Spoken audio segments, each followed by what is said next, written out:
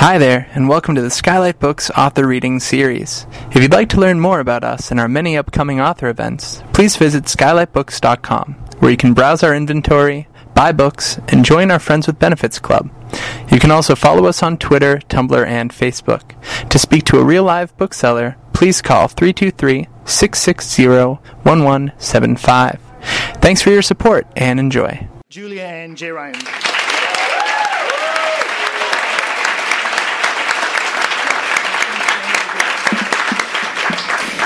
All right, so before we officially get started, wow, I want to do a quick audience survey. Are you okay with this? Yeah. All right. Yeah. Okay, by applause, who here in the room would describe themselves as a writer? Just applaud. Okay, that's good. And now, who here would describe themselves as a reader? Okay. You're in the right place. I was struck by this particular book for many reasons, but I wanted to kind of just briefly discuss it before we begin speaking, because structurally, this book is amazing, so all the writers in the crowd can get into that. And emotionally, this book is amazing, so all of the readers, and hopefully the writers are the readers as well, will enjoy it from that perspective too. It's kind of like a really great watch. You can admire it just purely on a level of, oh, that's shiny, that's beautiful. You can enjoy it just via that simple aesthetic quality, or you can delve into it and marvel at how everything interlocks, how passages echo each other, how characters share similar journeys, all of these things that are very writerly, but you can also just read it and enjoy it. So wherever you're coming from, this is an incredible book. So I just want to say thank you for writing this incredible book. Yeah. Right up top. And that was kind of the thing I realized as I was preparing for this. The structure is great, but something that's even more wonderful is the fact that each of your characters is so resonant and so full-bodied that I sort of feel like I want to ask you how they're doing. Oh. You know, like at the end of the book, I'm like, you know, how of each of these people, what are they up to now? Like, what's Octavia doing, and what's... Oh, wow. And that led me to wonder, when you began writing this... what character appeared to you first? Like, who came out of the woodwork and started inhabiting your brain and drove you to write this novel? First of all, I think I need to take a moment. This is like my life of L.A. and basically of my adulthood, because that's L.A. and there's people I want to thank, but I mean, you're all here, you know. Like, Christ. Boy, when you wanted to do something your whole life and you do it, and this happens. If this is what heaven was like, I'd kill myself right now. You know, I'm looking around the room and I'm seeing so many people I love and admire and respect, and people I've worked with, people I've played in bands with, people that I missed, you know, cowbell cues with, you know, people that I was at Northwestern with, you know, people that I've met just this year, you know, and people here from out of town. There's Mike Cryer's here from Arizona. He came out. My agent is here from New York just for today. Ryan Harvage here in the front row. Yeah, thank you. You know, people I've lived with, like Josh Schenk, you know, and plenty of people who this book wouldn't exist without, because like, you know, George Ducker or Jake Strunk, you know, I like to say they read my work whether if they want to or not. People like Lou Matthews, who I think was really the first writing teacher who took a look at what became a chapter of this book and said, okay, this is different than what you've been writing before. Like, do more of that, you know? And so many novelists here I deeply respect. A novelist who I'm editing right now, who I'm so happy to, Margaret Wappler. And, a lot of other people who, boy, I can't even get started. Meg Howry, oh Christ, yeah, this is great. Sasha Howells, yeah. Okay, yeah, I don't want to name everyone in the room. But anyway, okay, all right. What was the question? Well, I think it speaks to the question. Oh, okay. The first character. Yeah. Jordy Snelling. Yeah, in the chapter Venison. Yeah, I'd never read a story about anyone like him before. Jordy is this guy. His relationship with food is really intimate and intense in that he doesn't really care about it. He eats ramen and drinks Coors Light and eats Pizza Hut. But he goes into the woods. The first weekend of November every year in Minnesota and shoots deer, field dresses it, hangs it up in his garage, and makes it into venison for his family. And I grew up in an entire family of people who did that. And I never have, but yeah. And I deeply respect it and admire it, and I just really wanted to read a story about that. Well, you had that essay in BuzzFeed about growing up in your teenage years and dreaming of being able to, travel to other countries and eat. And so it seems like it was influenced by that kind of heavily. Yeah. Like, quickly, a few more people too. Brooke Delaney, who obviously this book wouldn't exist without.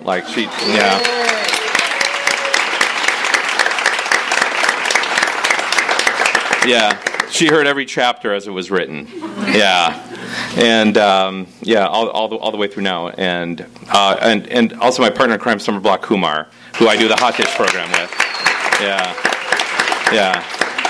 Yeah, exactly. Yeah, two of my favorite women in LA, and I'm pleased to just know them. Okay. Anyway, I'm sorry. The question again. No, it's all right.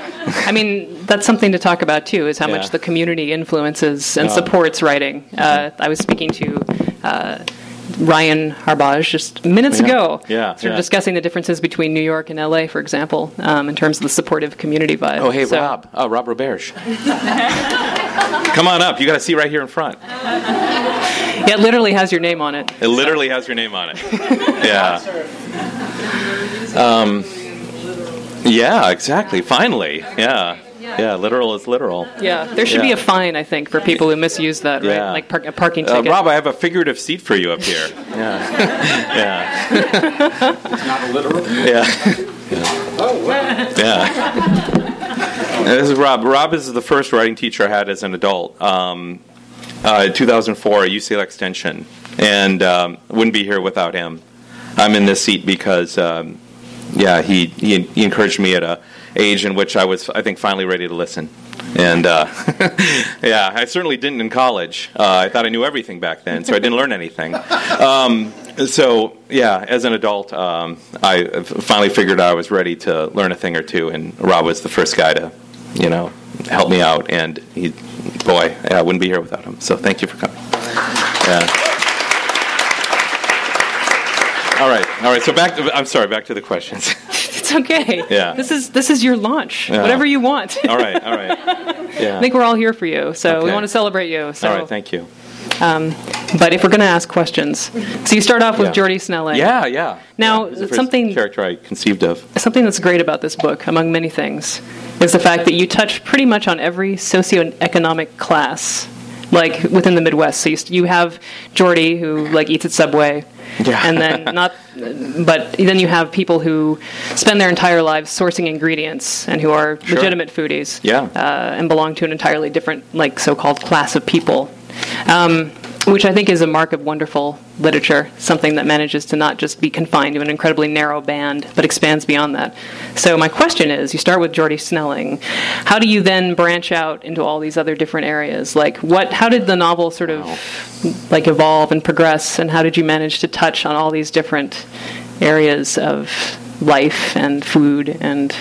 Well, my initial plan for the novel was to write about a dinner party and work backwards and talk about who was at this dinner party. I don't know how often you've been at a party and you realize, well, I know the host, and these people all know the host. Maybe it's a little like today for you. I don't know. But we kind of wonder, how do all these other people know this person? And being in this situation a lot in Los Angeles and as an adult, I thought I'd write a story working backwards from how a certain dinner party was populated.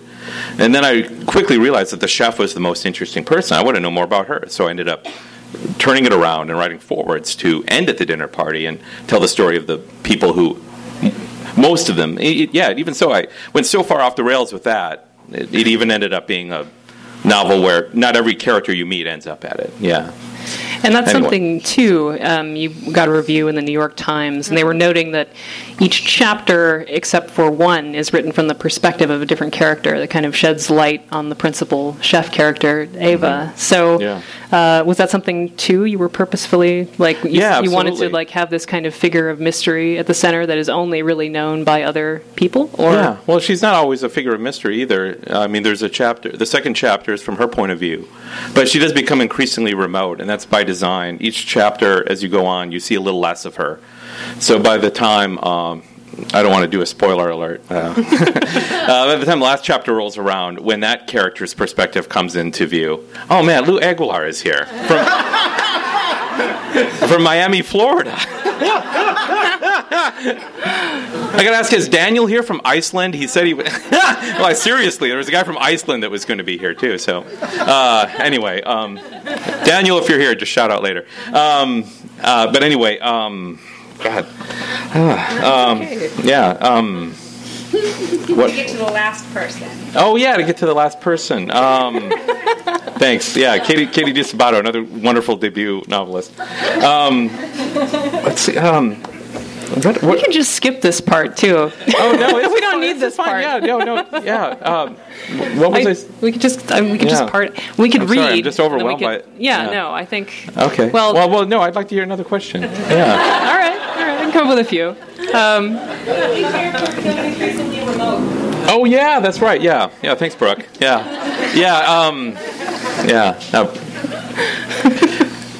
Yeah, and that was pretty much by design. Yeah, and the last chapter is from the point of view of someone that hasn't seen my main character in a very long time, and is coming in to this person that has been remote from everybody.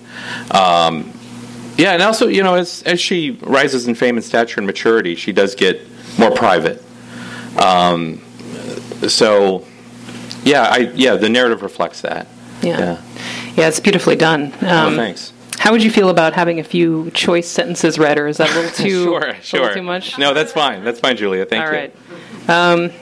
I mean, this book it's framed around food, but what I love is how you manage to.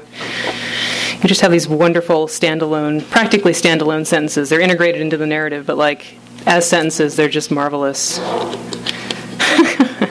Let's see.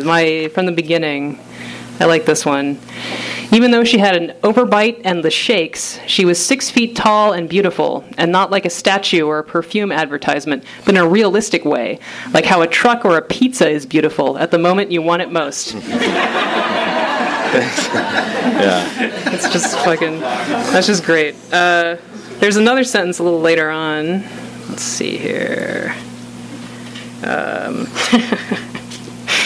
I love this. He was trying to act relaxed and cool, which for him was pretty much impossible anyway, but really fucking hard after beating the shit out of something. That's Jordy. Yeah. That was the character that the novel originated with. Yeah. And there's this whole section where he's trying to impress a girl, and anyway, I don't want to spoil it for you, but it's hilarious. He doesn't impress her. Yes. The best way of putting it. Now, to shift gears a little bit, I think what makes this novel great, too, is the fact that you managed to incorporate not only hilarity, but really deep feeling. And I wanted to read this sentence, which I think it stuck with me, for months after I read the book, it's just it's heartbreaking and gorgeous. This man walks into a Subway sandwich, and Jordy again. And it says, his mother has just died. He says, when he placed his order for a foot-long meatball marinara with extra cheese and no vegetables, he wondered if the sandwich artist could tell that his mom had died. And that's just that's the entire book is just basically sentence after sentence of brilliance, and you have to sort of stop and laugh or cry, whichever one is appropriate. Usually it's some mixture of both. So basically I'm just going to laud your work. So just kind of accept it. Okay. That's what's happening. Thanks. But in terms of direct questions, I just wanted to ask you sort of on this theme of characters, because obviously you're a very warm writer, you have a wonderful sense of people. Are the characters from this book still with you? Oh, yeah. I miss them a lot, though. So it was my favorite year of my life, probably waking up and being with these people every day.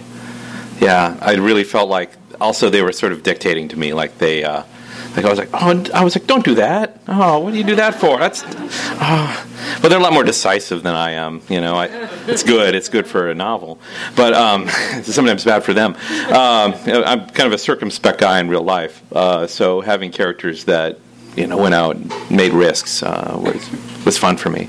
But yeah, no, I really miss these people. When I got the email from my editor saying, "Oh, it looks like we're done. Yeah, no more notes." I was like, "No." Oh, man. I was like, "Are you sure you don't want to change this chapter?" I actually wrote her in February, and it's like, "Can we change this chapter?" I just really wanted to work on it some more. Yeah, no, it's such a pleasure to be with these people. My God. Yeah, no, I really miss them, and I don't know if they'll show up in my future work, but yeah, I don't know. It was just my favorite thing to do every day was to wake up in the morning and get to be with these people.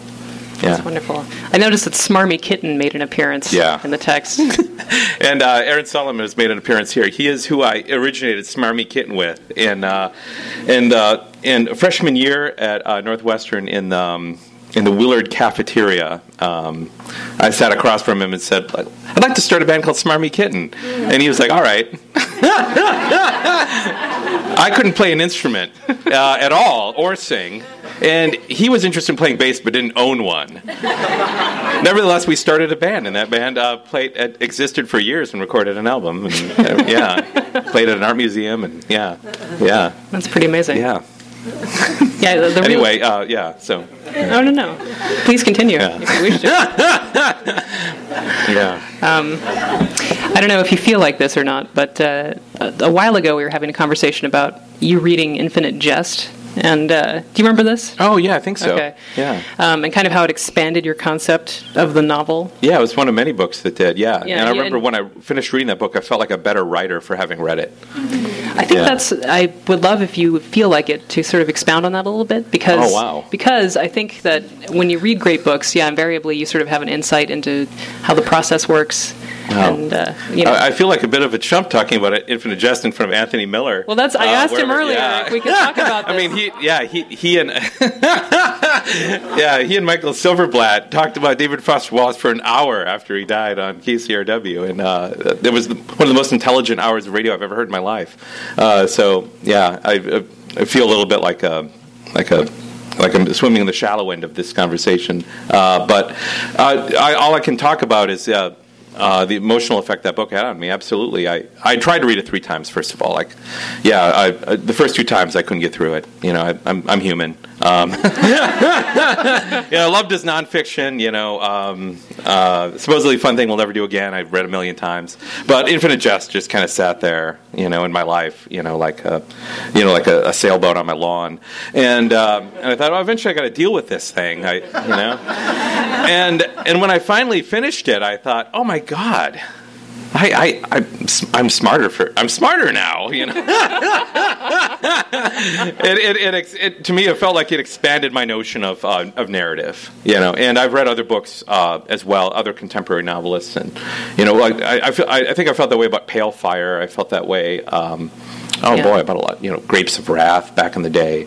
There are always books that just sort of stretch the elastic a little more. And then there were other contemporary books like Visit from the Goon Squad. That I thought was somewhat commensurate to my narrative in terms of playing with timeline. Yeah, and I thought, that's fun. I can do that. Yeah, it's so inventive. I love the fact you can never predict what's about to happen. Each chapter is sort of like a little. I sure didn't know. I mean, I don't outline. I figure out what I'm writing as I'm writing it. So, I'd sit down with these people and I'd have them tell me basically what they were going to do, and I'd find out, and they'd go, "No, don't do that. That's all right." And then they'd get into trouble, or they'd unpack their lives in front of me, and I'd deal with it. Yeah. Mm-hmm. Yeah. Well, they'd make choices that would preclude other choices, and it would make certain inevitabilities, and in those inevitabilities, narrative erupts. Like a pimple on prom night. Would you? I think we discussed this. You would try and force them occasionally, right? And they would rebel as characters. They would refuse to do that, so you'd have to back away. Yeah. Which again that's remarkable. Yeah. Who would like to hear a reading from the book? All right. All right. This is from the second to last chapter, Bars. I guess all you need to know is that the protagonist of this chapter, Pat Prager, has won the Best Bars division of the Deer Lake County Bake Off. She was the representative from First Lutheran Church in Deer Lake. They basically sweep bars every year. And so she's won the $50 Target gift card. And a new person in town has put the bee in her bonnet to go to Minneapolis and go to an event at the Millennium Hotel downtown, thrown by a food blog called Petite Noisette. And so she's entering her bars in the Petite Noisette contest, and this is what happens. Pat hadn't actually been to the city of Minneapolis in more than 2 years. And as she got older, each trip down there seemed to overwhelm and exhaust her before she even got out of the car. She was just about shocked out of her shoes when she saw how much it would cost to park at the hotel garage, but told herself it was much safer than parking on those streets. In the hotel lobby, which was very fancy and clean, if a bit spare on the decor, she didn't see many women her age, or many women who looked like her at all, and certainly nobody carrying around a glass tray of bars covered in plastic wrap. They were all way up to the floor that the ballroom was on before she even saw somebody carrying something that might have food in it. A tall blonde woman in her 20s, dressed in an immodest striped dress, with unsettling tattoos of tigers on the back of her exposed thighs and calves, was carrying some kind of rectangular maroon duffel bag that looked like a nicer version of what pizza delivery guys use. Pat and Sam, that's her son, followed the woman to a registration table set up outside two large open doors. The sign mounted on an easel read, Petite Noisette, Best of Bake Event. They watched as the woman handed her large bag over to the pretty girl seated behind the table, one of whom ran it inside to the ballroom behind her, while the other checked the woman's name off a list and asked her to sign some papers. As the tattooed woman pranced into the ballroom, one of the girls at the table looked directly at Sam. "Sir," she asked, "what's your name and registration number?" Sam looked blankly at the girl's upbeat face. "Huh? No, I'm here with my mom." "Oh," the pretty girl said, and then looked at Pat. "Oh, cool." Pat set her bars down on the table. "Hi, I'm Pat Prager, and this is my son Sam." "Okay," the girl said. "It's a $20 admission for guests." "What? Oh, gosh," Pat said. "I got it, Mom," Sam said, opening a surprisingly fat wallet. And Pat didn't even want to know. The girl accepted the 20 from Sam and then looked at Pat as the other girl poked the red plastic wrap on Pat's bars with her pen. "And this is your entry?" "Yeah, these are my peanut butter bars." "Do you have an informational card with the recipe or ingredients?" No, I didn't know I was supposed to bring one." "That's okay. Are they vegan, gluten-free, celiac, non-GMO, all the above?" Pat looked at the girls and then at Sam. "No, I don't think so." "Any of the above?"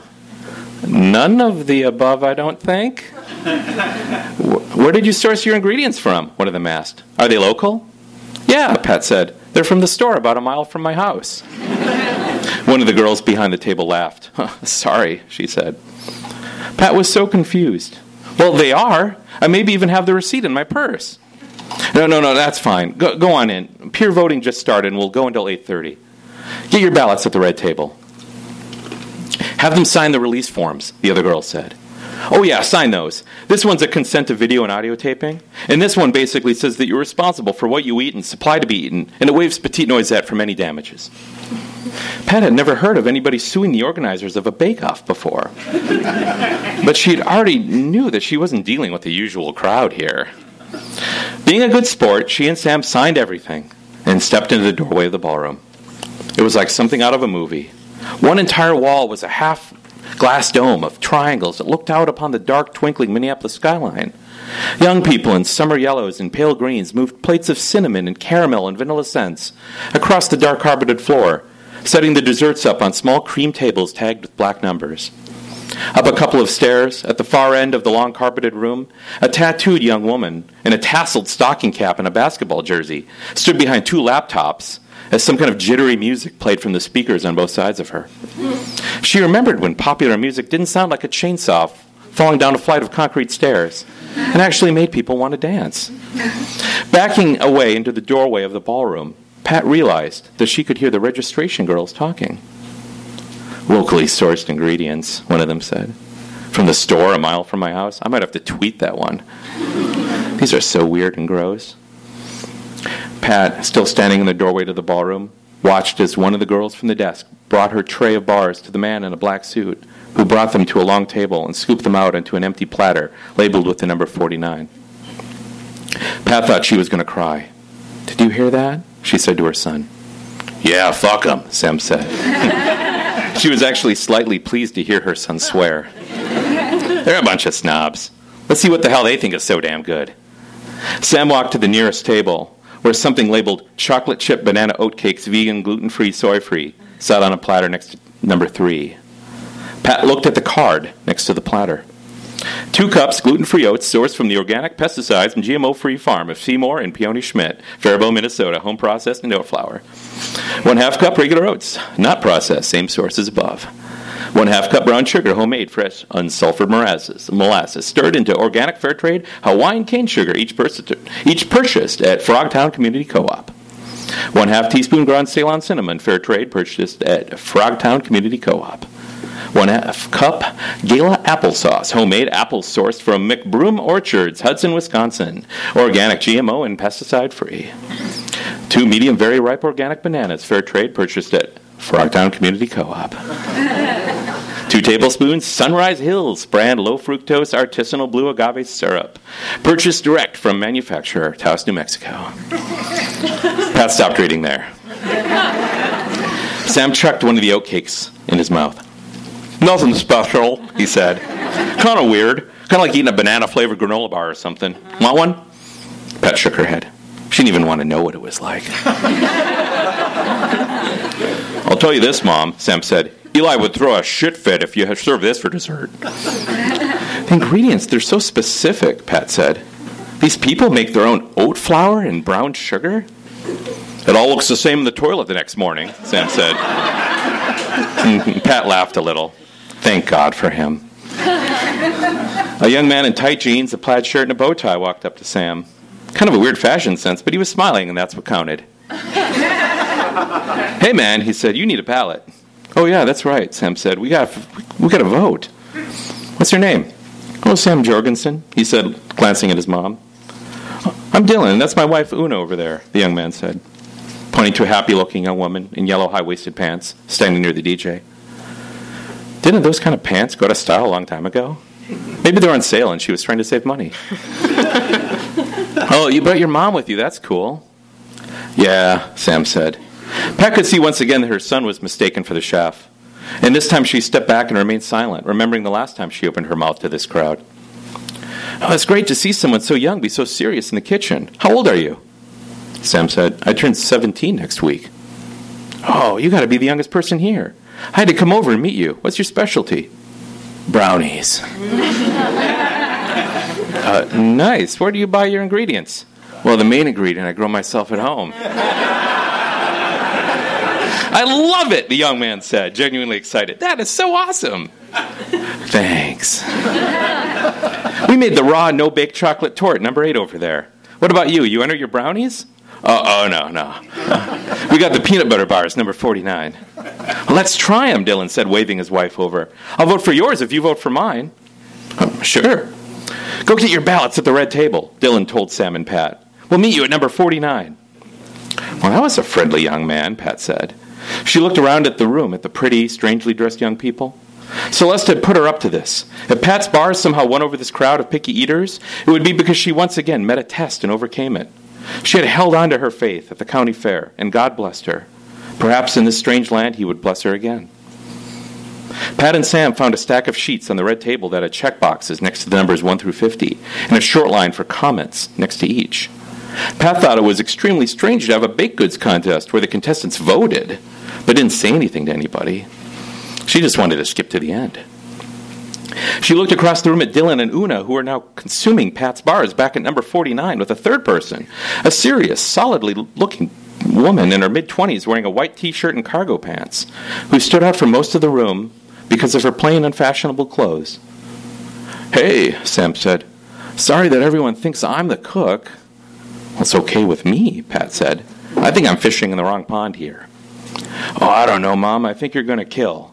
You're the only person that made anything that anybody knows. You want to go try those people's chocolate cake thing? I don't know, you can. Pat heard a voice say, "Excuse me," and turned to see the woman in cargo pants standing next to them. She was much taller up close, and her clothes, while casual, seemed brand new. "I'm Eva," the woman said.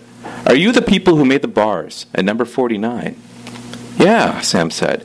He seemed to have gotten used to speaking for the two of them. "I just wanted to confirm that. And you are?" "Oh, Sam Jorgensen. This is my mom, Pat Prager. She actually made them. I'm just here hanging out." "Oh, cool beans," Eva said, and looked at Pat in a strange but warm way, as if Pat were a letter from home with money inside. "Pat, I haven't had bars like that since I was a kid in Iowa." "Well, thank you," Pat said. "I don't know how old you are, but I know I haven't changed the recipe since then." Before Eva could respond, a young bearded man in a vest put his arm around her shoulder, muttered something in her ear, and briskly led her to a table of young people nearby. As she was pulled away, Eva looked back at Pat and shrugged sadly as if to say, "Oh, what can you do?" As they watched Eva become enveloped in a new conversation, Pat whispered to her son, "I think that was one of the judges." To pass the time, they joined a small crowd assembled around a platter, number 8, the raw, no-bake chocolate torte. Pat looked at the instructions. Prep time, 30 minutes. Freezer time, 2 hours. She started to read the ingredients, but stopped when she got to avocado. "What is this?" she said. "How the heck can you make a cake like this?" She felt all of the young people crowded around the table start to vanish, and quickly, like a bunch of parents, leaving the pool that somebody's kid pooped in. "And what does raw mean?" Pat asked. "Raw cake? What does that mean?"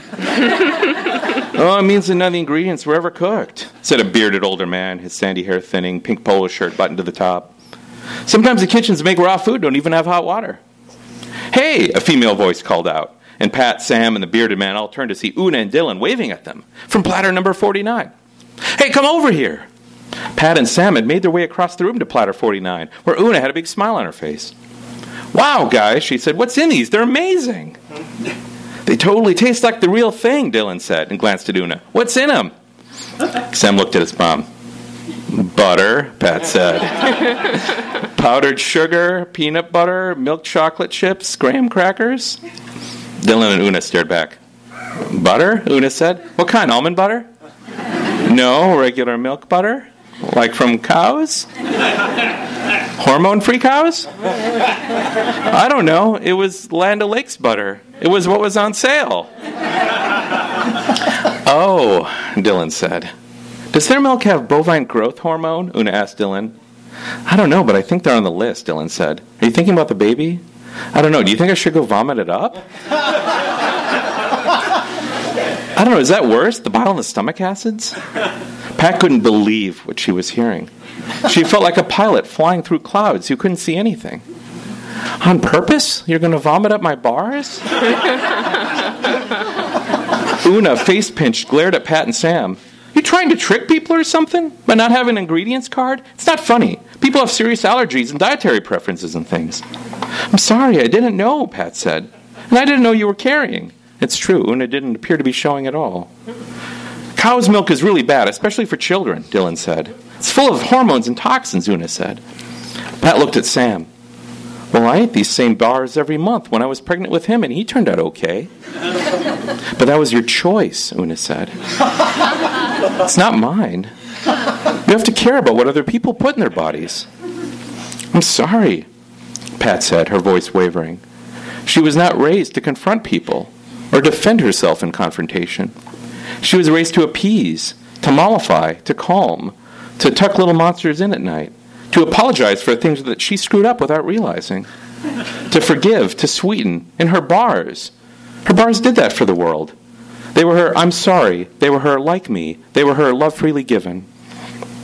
"You can't just blindly feed these to pregnant people," Una said. "I've been making these bars my whole life," Pat said, almost pleading. "My whole entire life."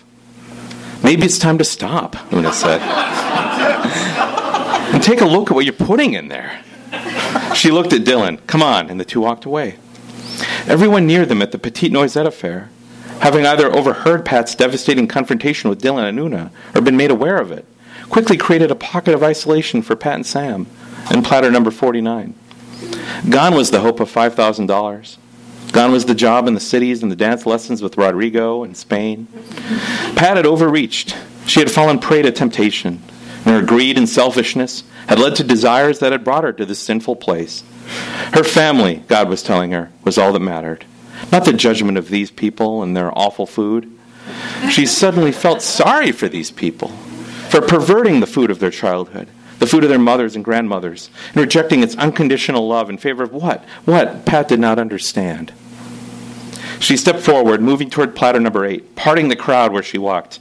"How can you eat these raw cakes and things?" she said, loud enough to be heard clearly over the music. "You weren't raised on these things. None of you were. You were raised on good desserts, not on this crap." "Mom, can we go?" Sam said. Pat looked around the crowd.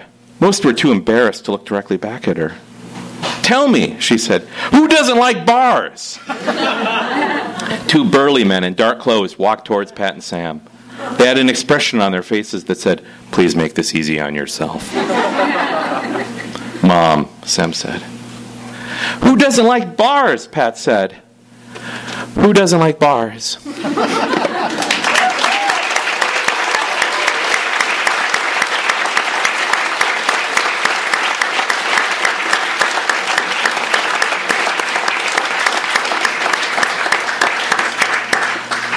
That was wonderful. Thank you for reading. You're welcome, thank you. Does anyone have any questions? Oh, yeah, questions, yeah. Oh, Ashley Perez. What character was the hardest to write? Oh, boy. Which one did I spend, Brooke, which one did I spend the most time on? The one that was not in the book. Yes. An answer for the writers in the room.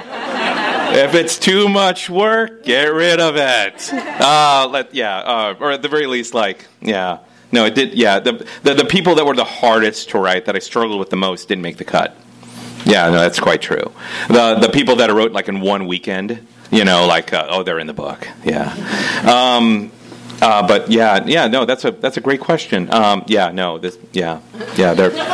the people you'll never see. Where I spent 6 weeks writing a chapter that will never see the light of day. In fact, 3 of the first chapters I wrote for this book didn't make the book. It took. Oh, can you see him? Well, no, one of them was Early Girl. Oh, yeah. Yeah, so that one did see the light of day, but I like that chapter. I like those people a lot. Yeah, they just didn't say anything new about Eva. But yeah, okay, yeah, long answer, short question. And thanks, Ashley. Someone else has a question somewhere. Come on, right there, Josh. Yeah, Josh Shank. Talk to us about the structure and your interest in structural innovation and your inspirations for work and experimental structure, and it's such a defining feature of the book. I'm curious about what went into it.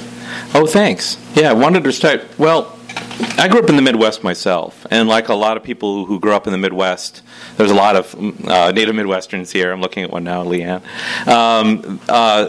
I think sometimes we feel like we're part of a larger world, and early on in our lives we identify with, I think, what I would call messages in a bottle from the outside world. I mean, for me it was books and music, and I think I want to identify with stuff that has basically nothing to do with Hastings, Minnesota. I mean, I grew up in a realm where the cool kids wore Oakley blades. They listened to heavy metal and country music. They drove lifted Chevy and Ford pickup trucks. And now I'll listen to heavy metal, and I would gladly drive a lifted truck. But easier to park. I would put a snow shovel on the front.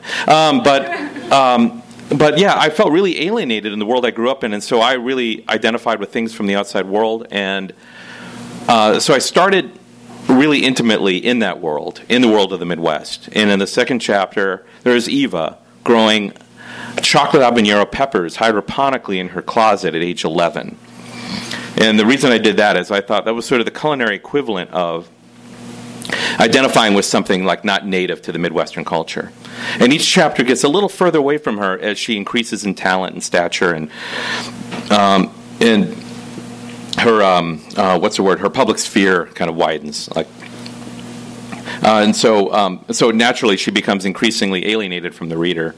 I wanted the reader to sort of have a sense of like, you knew her as a kid, and as she's getting more and more popular, you kind of see less and less of her. It sort of followed that realm. But overall, I wanted to follow the path of someone who was raised in the Midwest, sought to identify themselves with things that weren't necessarily Midwestern in origin, but also never left the Midwest and chose items to define themselves by that didn't necessarily preclude the details of their upbringing. I mean, I feel like you can leave where you're from and not erase it, or you can become a citizen of a larger world, but not at the expense of the world you grew up in. And Eva, to me, really reconciles the old world of Minnesota. She reconciles Pat Prager's bars with Una and Dillon, with pesticide-free, GMO-free, locavore, vegan, no-bake chocolate torts. Like she exists in both realms, and I think both realms can exist together. So in terms of the narrative structure, I wanted to set it up so that when you get to the final chapter, I don't want to spoil anything for anyone who hasn't read it yet. I wanted Eva to be as much of a stranger to the reader as she was to the protagonist of that chapter. Yes, Katie DiSabato, author of The Ghost Network, out now from Melville Press. Thank you. Yeah, big fan. Yeah. I just wanted to ask you a question about structure. Okay. So when you began, sort of being with a new character, did you know in advance how their life was going to intersect with Eva's? Oh, that's a great question, because eventually I did get like that. At first I just thought, I just want to get major moments in her life. Her birth, the dinner party, her 11-year-old life. At that point, and some people in this room will know this, like Meg and Cecil and Jillian Lauren and Ben Laurie and Sarah Kuhn, all who are here, read a very early draft of that chapter. That character was called a different name even. But later on, I remember having a conversation with someone and being like, "There's a chapter missing from this, and I don't know what it is." And that person said, "Do you talk about her in high school at all?" I'm like, "No, God damn it, that's a great idea." And I that's when Will Prager's chapter came in. He was like the third to last chapter I wrote, was a middle chapter. By then I had written the beginning and the end, but I hadn't written this high school chapter, and it just really kind of locked things into place for me. It was really a missing piece, and it just fit in so seamlessly, because I was also able to really heavily involve her in that chapter. It really fit in well in terms of like the winnowing information you get chapter to chapter on Eva. You get a lot of her in there, because that chapter is told from the point of view of a guy that unsuccessfully dates her. He's her boyfriend for like 1.5 dates, basically. And he's nuts about her, and he thinks about her all the time, and so she's very alive in that chapter, whether or not she's in scene. And that chapter, came in basically out of necessity. Great question, thank you. Sarah Labrie. Editor of the 2015 edition of the California Prose Directory. Yeah. Were you reading while you were writing this book? If you were what? And then the second part of that question is, what are you reading now? Oh, wow. Oh, now I'm reading, thanks to George, I'm reading Jim Bouton's Ball 4. Yeah, it's great. Yeah, and it's exactly what I need to be reading right now. I want to read something that's just completely different than what I'm writing and thinking about and reading and touring with. During writing this book, I read an awful lot of Alice Munro, who is kind of my North Star as a short story writer. I love her to death. I read her, and I also read a lot of contemporary fiction by writers that were putting books out at the time, like Jim Ruland. I read his book. I read Rob Roberge's book, Cost of Living, while I was writing this. I was constantly reading, and I think I got pretty good at kind of separating the input from the output. I think early on it could have been a problem in terms of, internalizing the voices of what I was reading too much, but eventually that didn't get to be an issue. But yeah, no, I just wanted to read stuff I liked, and now I'm just basically reading stuff that's just so out of left field, I guess literally, from what I'm dealing with every day. So I'm all for. So yeah, thanks. Yes, please. So as a writer, what was the most difficult hurdle you had to get past while writing this book? Boy, difficult hurdle. Wow. Brooke, what do you think? Any guesses? Okay. Probably transitioning from having a day job to not. By the point I'd started writing this book, I'd saved up money for, maybe 5 years, knowing I wanted to write a novel. And the plan was, I'm going to live off these savings and take a year off and write a book. But I just started writing it when I was still working, so I had to figure out a way to write it while I was working on, it was Storage Wars, Texas at the time. And I see at least one person here from Storage Wars, Texas, which is, God, there they are. I love those guys. Yeah, it was my favorite show I've ever worked on. It was such a joy to work on. And that was a part of it, too. It's I really loved my job at the time. And I wrote in the mornings before going to work, and sometimes when I got home at night. But also the most important thing was every Saturday I wrote. While I was working a day job, I would just tell people, and if Athena and Matt are here, they would one time I called off hiking with them because it's a Saturday, I can't do that.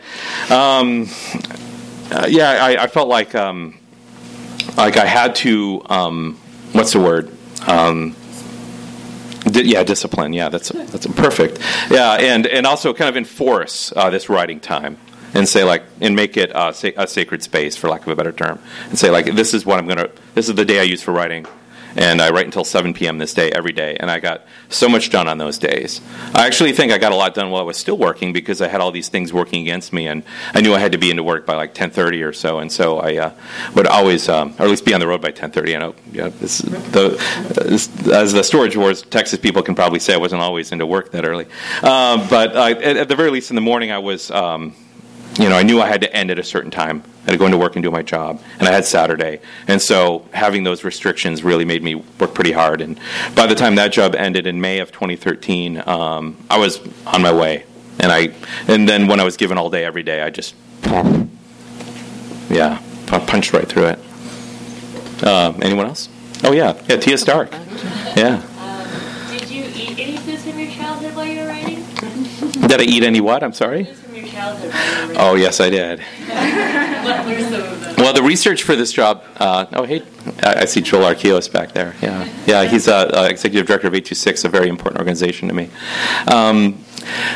Well, some of the research was more pleasant than others. I'll go ahead and say lutefisk was a bit of a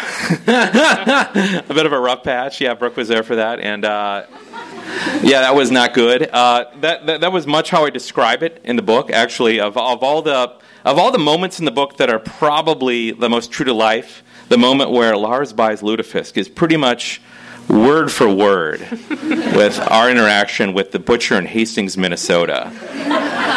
We went in to buy lutefisk, and for those of you who don't know what lutefisk is, I describe it as looking like jellied smog and smelling like boiled aquarium water.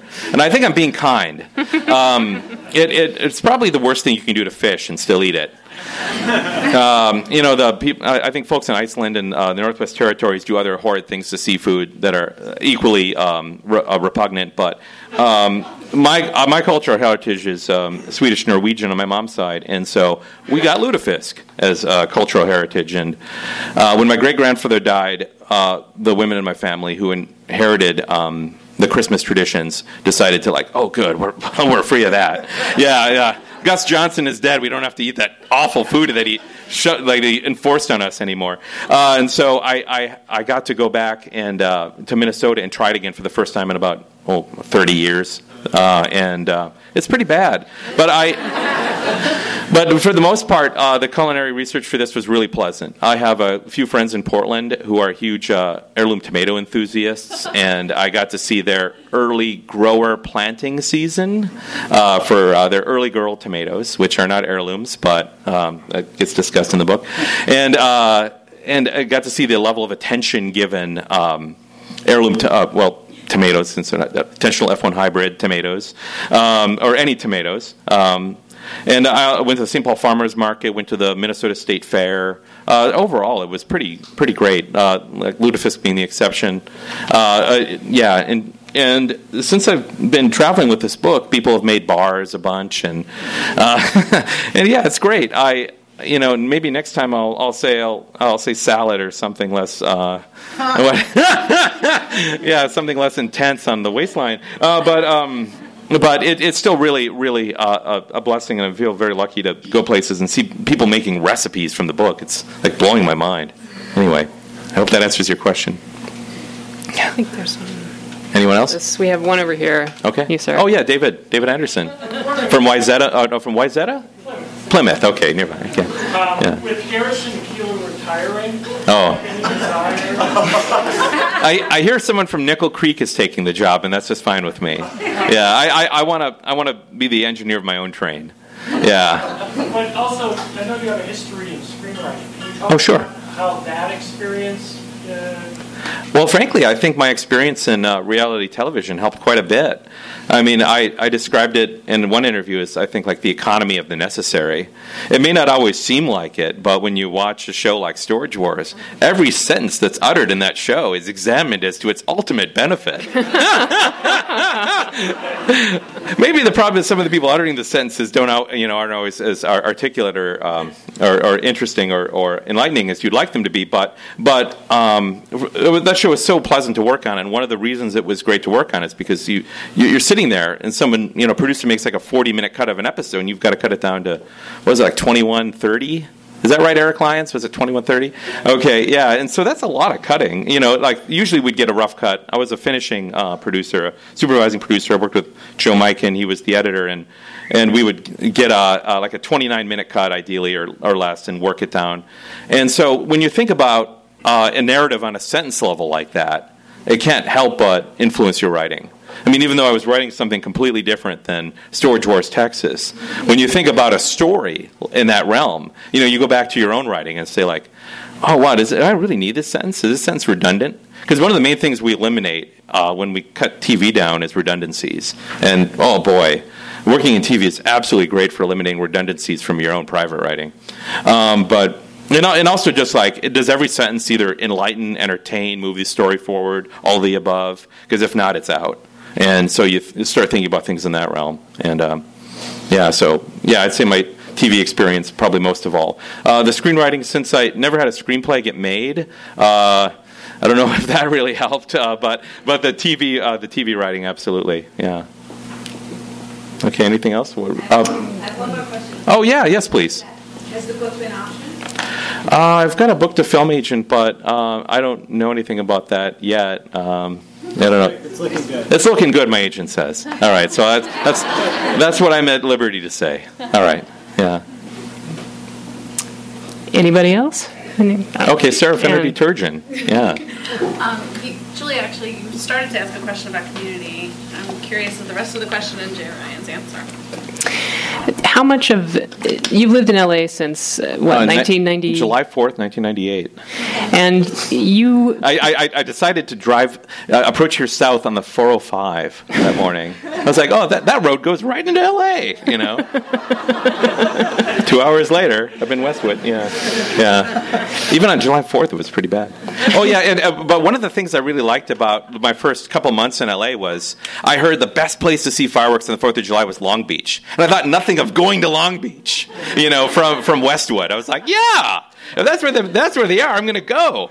Now I live in like the Los Feliz Silver Lake border, and it's tough to get me to go to La Brea, but back then I was like, yeah, I'll go to Long Beach, Anyway, community, I'm sorry, go ahead. You spoke about once how you had wanted to foster a particular kind of environment, and it seems like you've succeeded. Well, you know what, I owe Summer a lot for that as well. Summer Block Kumar, my hot dish co-conspirator, we were at let's have a huge hand for her. Oh my God, she's amazing. A visionary. And Summer and I were leaving a reading once, and we thought, wow, the problem with this reading was there was no food, there was nothing to drink, there was nowhere to sit, The people went on for too long. I'm sorry. And there were too many people, and there was no intermission, and we're like, boy, I think we're just going to have to do that. Like, we're going to have to make our own reading with all those things. And so we did, and we called it Hot Dish. And we started at the Echo Park Film Center, and then we moved to 826 LA. Yeah, we absolutely love Tia and Joel and Kristen Laurie are here, and maybe more people. And so we eventually started doing it as a fundraiser for them because we thought, oh, this will be fun. Let's serve food and have people tell stories and raise money for an organization that is really awesome. And we've been doing it for about, I think we're in our 6th year. Yeah. People love the hot dishes. Oh, they always like, thanks. Yeah. Any other questions? Or I guess, okay. Well, if you have a copy of your book, I know you're going to sign it. Yeah. And thank you, everyone, for coming out. Thank you so much for coming.